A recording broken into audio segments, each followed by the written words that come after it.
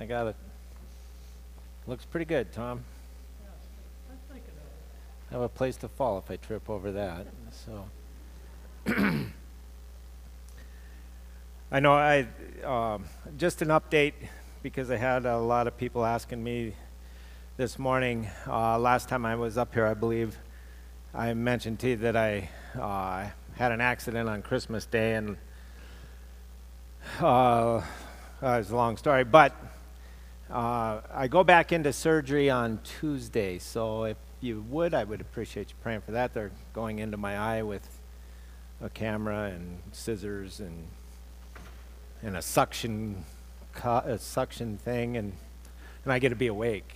And so, but it's just to clean up my eye so that it can heal better, and hopefully by June I can get a new lens that came out of my eye in my accident, and I won't have to have Tom clear off that side of the stage. But you know, this is a pretty relaxed body of believers. At least Tom appeared to be pretty relaxed up here, and that's good, because you know, one thing that marks a true believer is the confidence that they have in their relationship with the Lord Jesus Christ. And that's basically the lesson that we're going to be looking at here this morning. The message is titled Speaking the Truth in Love, because we're going to be taking a look at what Jesus says is the most important thing in order to inherit eternal life. And it's found in Mark chapter 10, if you want to turn in your Bibles to follow along. It's in Mark chapter 10. We're looking at verses 17 through 31.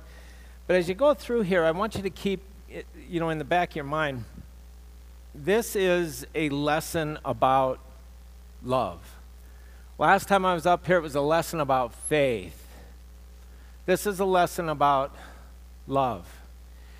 And this is a very interesting passage of Scripture. It's one of my favorites because it really zeroes in on something here, but it's also one that's easily misunderstood.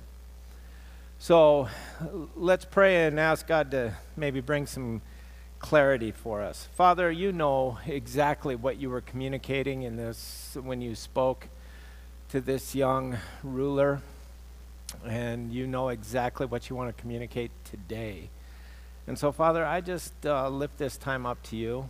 Pray, Father, that you would garrison this building with your angels, that we would have the freedom to hear, and you would give me the freedom to speak, and we'll trust you for the outcome of that. Amen. As we turn in your Bible to Mark 10, we're starting in verse 17. Here's what's written. As he was setting out on a journey, a man ran up to him and knelt before him and asked him, "Good teacher, what shall I do to inherit eternal life?" And Jesus said to him, "Why do you call me good? No one is good except God alone. You know the commandments. Do not murder. Do not commit adultery. Do not steal. Do not bear false witness. Do not defraud. Honor your father and mother." And he said to him, "Teacher, I have kept all these things from my youth up." Looking at him, Jesus felt a love for him and said to him, "One thing you lack. Go and sell all you possess and give to the poor, and you will have treasure in heaven. And come, follow me." But at these words he was saddened, and he went away grieving, for he was one who owned much property. And Jesus, looking around, said to his disciples, "How hard it will be for those who are wealthy to enter the kingdom of God." The disciples were amazed at his words. But Jesus answered again and said to them, "Children, how hard it is to enter the kingdom of God. It is easier for a camel to go through the eye of a needle than for a rich man to enter the kingdom of God." They were even more astonished and said to him, "Then who can be saved?" Looking at them, Jesus said, with people, this is impossible, but not with God. For all things are possible with God. Peter began to say to him, behold, we have left everything and followed you. And Jesus said, truly, I say to you, there is no one who has left house or brothers or sisters or mother or father or children or farms for my sake and for the gospel's sake, but that he will not receive 100 times as much now in this present age, houses, brothers and sisters and mothers and children in the farm, along with persecutions, and in the age to come, eternal life. But many who are first will be last, and the last first. This is Jesus now heading toward Jerusalem, marching toward his crucifixion. We're at that stage of his ministry. He's in the last, few months actually, really, by this time, and he's on the east side of the Jordan, and he's heading toward Jerusalem. He's in the land of Perea. Okay, and this young rich ruler, in Luke is where, when you read the parallel stories in Matthew and Luke refers to him as a young rich ruler. Okay, he was a ruler, not politically, but he was a ruler of the synagogue.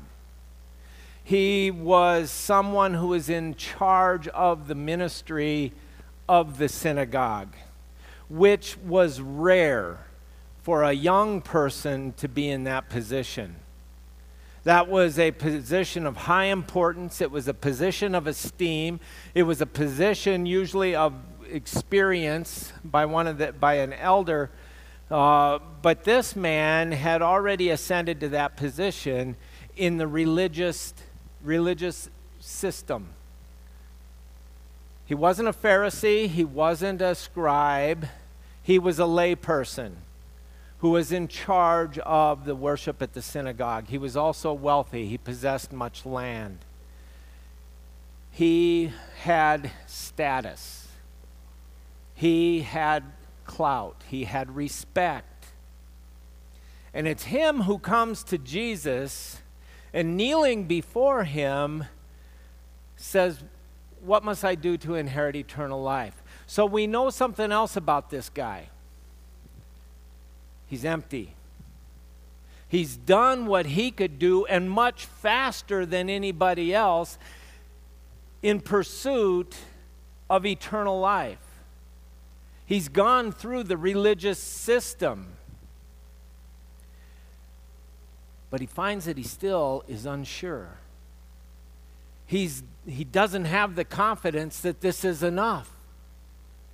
He wants to know, am I going to be okay? Am I going to enter into God's kingdom? And Jesus gives him an interesting answer. You know the commandments. Do not murder, do not commit adultery, do not steal, do not bear false witness, do not defraud, honor your father and mother. He said, you know the hoops. You know the religious hoops. This is what you must do. But he said this after addressing this young man's introduction. And that's where the foundation of this whole passage of Scripture lies. He comes to him and he says, good teacher. Good teacher. That word used there for good, there's two words that are primarily used, translated in our language as good. This one means good to the core. It means innate goodness. It means through and through. It means everything about this is good, solid. There's another word that means it's good in appearance or it's good in behavior. This means good through and through. And it was a word that was used in description of God. And Jesus reiterated that. He said, "Why do you call me good? For no one is good but God alone." He doesn't give him time to answer, "Why do you call me good?" He just says, "You know what? You've come to the right place.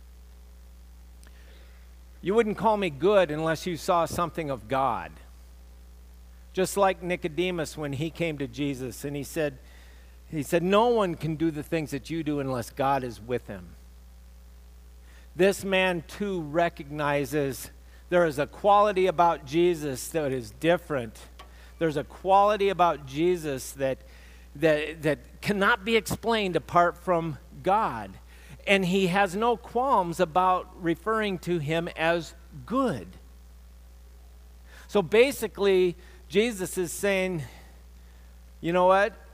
Don't call me good unless you're going to call me God. That's why you've come. Because you see, this man came to the right person with the right question, but as we'll see, he goes away without receiving the answer. You see, he came to Jesus because he recognized the presence of God. And here's what God tells him: keep the commandments. Easy enough. Have you ever tried it? This guy says he did. This guy says, I've been studying, since I was a youth. I may have slipped up a little bit when I was a kid, but since my youth, I have kept these commandments. Probably the one about honoring your father and your mother. He probably said, since my youth, I've kept these things. But did he? Here's what Jesus says to him. One thing you lack. There's one thing that you're lacking to enter eternal life. Go and sell all you possess and give to the poor, and you'll have treasure in heaven. And come, follow me. It's interesting. Jesus didn't say, hey, here's what you do. You pray this prayer. Here's what you do. You read these 4 spiritual laws and then come and talk to me later and I'll explain it to you. He didn't say, hey, let me explain the gospel to you. He said exactly what it takes. Follow me. Follow me. Now, I want you to keep in mind, this is not an indictment against wealthy people. This is God explaining. He's picking out a very common issue. And it's not just confined to this one thing. He's using this one thing, wealth, to illustrate the problem. You see, people get comfortable with their life in the world from the things they have from the world. People turn to things to bring contentment, to bring happiness, to bring peace, to bring security. Things other than God. What Jesus does here is he says, you know what? You think you've kept the commandments? Awesome. Except I'm going to reveal to you, you're not keeping the very first one. Thou shalt have no other God before you. This man had a god, an idol, that stood between him and God. His idol was his status, which fed his pride, and his possessions, which kept him secure. This man had an idol that Jesus knew about, and he spoke the truth in love. As it says in Ephesians, we're to speak the truth in love. Sometimes the truth hurts. Sometimes truth stings. When it zeroes in on a bruise or a blemish and all of a sudden it's revealed, it's not comfortable. And for this man, it was not comfortable. For this man, Jesus just said, you know what? You have an issue. Here's the issue. You're an idolater. But here's the remedy. Go tip over your idol and then come and follow me. You see, to be a Christian, that's a Christ follower. That's a disciple. That's someone who has said, you know what, God, I am banking on your promise of eternal life, and I'm going to trust you for this life too. But that's where people struggle. They're saying, God, I want to pray and ask you into my life. I trust you as my Savior, and I am really banking on you coming through with your promise upon my death. But until then, I'll manage things. Until then, you know, I'll figure out what I need to be okay. You see, that's what the world throws at us. This man, it was money. This man, it was his possessions and his pride. But there's many others. There's many other idols out there. There's relationships, unhealthy, idolatrous relationships that we turn to for our okayness. There's possessions. There's jobs. There's positions, whether it be politically or in our company or whatever. There's neighborhoods. There's titles that we look to for our validation. There's many, many, many things. There's abilities, all kinds of worldly measuring sticks by which we measure us and our okayness. And look at what happens here. When he tells him, he says, but at these words he was saddened, and he went away grieving, for he was one who owned much property. This guy chose. He said, you know what? I can't. That's too big that's too big of an issue. That you're asking me to walk away from my reputation. You're asking me to walk away from my position. You're asking me to give away everything that's been given to me, by which I have this position. That's too great of a cost. But remember, he had come acknowledging this is a man of God, good teacher. It was right on the line. Jesus was right in front of him saying, follow me or go back to your life. And that's the decision for each and every one of us. But I don't want you to miss something else in there in verse 21. He says, looking at him, Jesus felt a love for him.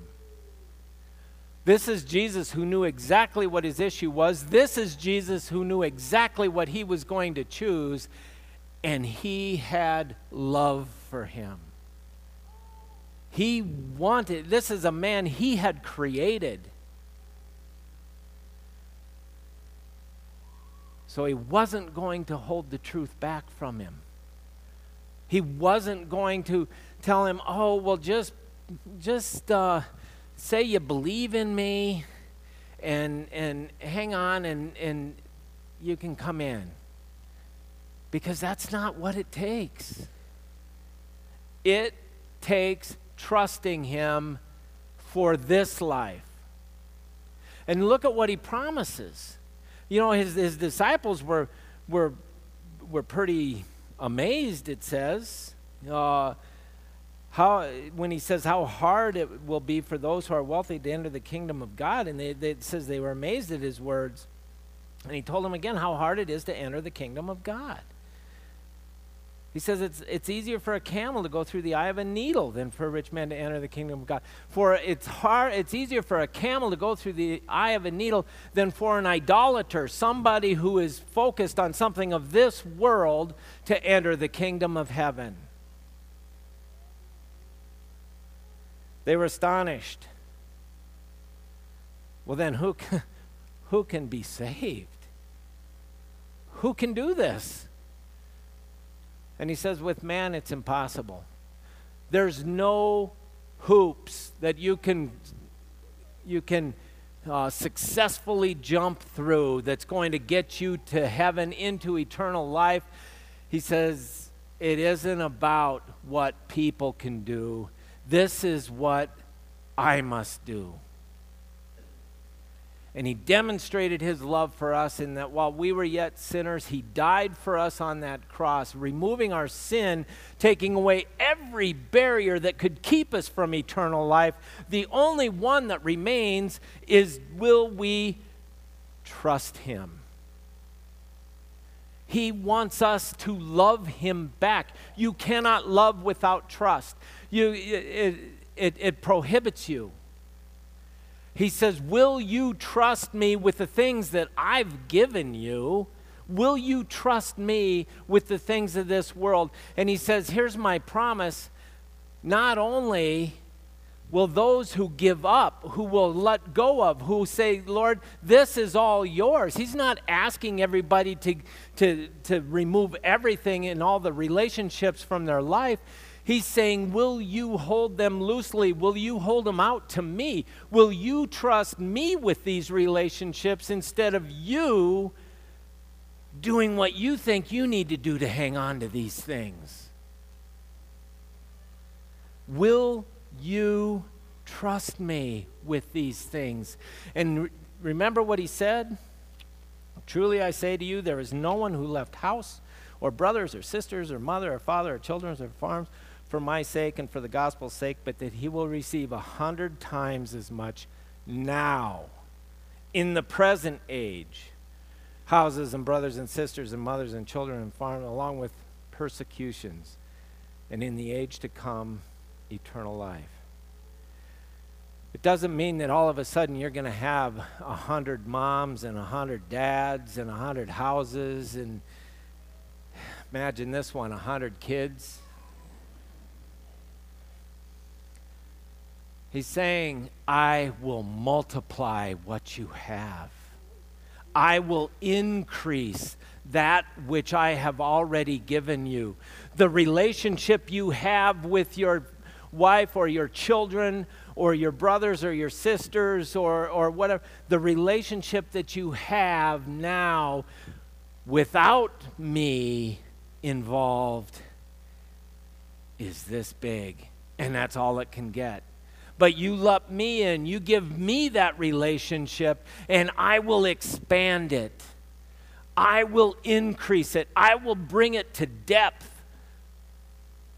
I will bring it to fruition. I will make it prosper. He says, whatever you hold loosely is open to my involvement to expand it. But if you're hanging on to it, you're shielding it from me. And you know what? Eventually, I'm probably going to have to take it from you because it's killing you. It's robbing you of your life. That's his promise. His promise is not, hey, give me everything and you're going to live in poverty forever. But trust me, it's worth it in heaven. He's saying, no, give me everything and let me be your manager. Let me show you how my life increases everything. Everything. The issue here is idolatry. What are you hanging on to that you can't trust God with? That's the earmark of a Christian. Someone who says, you know what, Lord, everything I have is yours. It's at your disposal. You can take everything and give it back. You can take everything and not give it back. It doesn't matter, because this is not what I'm focused on for my life. You are my life. God is love. Love is of God. You are always going to be good. So whatever you ask me to do is not only for the benefit of serving others, but it's for my benefit. I trust you. That's what it's all about. God's asking him to give away the thing that caused him so much stress. We don't know what he would have done. We don't know what Jesus would have told him. If he'd have said, oh, hey, give me a couple times, tell me where you'll be in a couple of weeks, because it's going to take me that long to get rid of my stuff and give it away. Where can I catch up with you? We don't know what Jesus' response may have been. It may have been, hey, you know what? You have demonstrated. You have what it takes. I want you to stay there. I want you to stay where you're at. I want you to stay in your position. My Holy Spirit, which I will send in a short while, will lead you into all truth. And you know what? He may have kept him in that position with all that he had, and now a different motive for why he had it. We don't know that. We never hear from the guy again. But Jesus loved him even knowing he was going to walk away. And I want to challenge you. God has put people in your life. They're looking for answers. Can they look to you and see that answer? Are you holding things loosely? Are you making things available to God? Being a Christian does not mean taking a vow of poverty. Being a Christian says, God, where do you want me to be? Give me what I need to be there and to operate in your goodness and benevolence or love or whatever from this position. That's the abundant life. But I want you to catch one other thing out of here. It's not going to be easy. Did you catch that in there? He listed off everything that if you give up, he said he's going to give back 100 times. But there was a new thing on the list. Persecutions. You see, that's the other thing about being a Christian. The world hates you. People don't like seeing you living in freedom of things. They don't like you living differently than they live. Light brings much damage to darkness. And we're told that the devil's going to try to snuff it out. He's going to try to put that bushel basket over us. That's persecution. It's not easy being a Christian. Jesus didn't want us to think, oh, well, making this decision to follow God, it's going to be all increase, easy sailing. He said, let's be realistic. You're a child of light living in a kingdom of darkness. You have an enemy. And you're going to have to deal with that enemy. But I'll be with you. Because I'm good. I will never leave you nor forsake you. No one can snatch you out of my hand. I'm good. All the time. I'm good. I'm the same yesterday, today, and yea, forever. I will not change. You are my child. He referenced them as children. You are my child, and I will always be with you, and I will always be good. Enjoy my goodness. But the only way, the only path to be on, to enjoy that goodness is when you're following him. He said, I will send my helper, the Holy Spirit, who will lead you into all truth. That means in every situation that you have going today, tomorrow, the next day if you get that day, the Holy Spirit will be, I am present at that moment to lead you, to guide you. That's following him. It's saying, you know what, Lord? I'd have taken a left because it seems easier, but you're asking me to go right, let's go right, even though it may bring a little bit of a trial. It's not just a one-time decision. It is for salvation, because that's what Jesus was talking to him about here. Salvation means I'm putting all my eggs in your basket. But abundant life is daily. It's every day following Jesus. Because every day he's in your world, and every day he is good. Because he is God. Let's pray. Father in heaven, thank you for who you are. Thank you for your faithfulness. Thank you for your love. Thank you, Father, that you are so good. And your desire is not for us to live in a way in which we experience none of the good things that you have in this world, just suffering till we enter heaven on our hands and knees waiting for you to pick us up. That's not what you said. You said that our life would be abundant at your coming. I pray that we learn what that looks like, that we experience that on a daily basis. And Father, out of us would flow the fountain of living water, your truth. And we'll trust you for the outcome. Amen.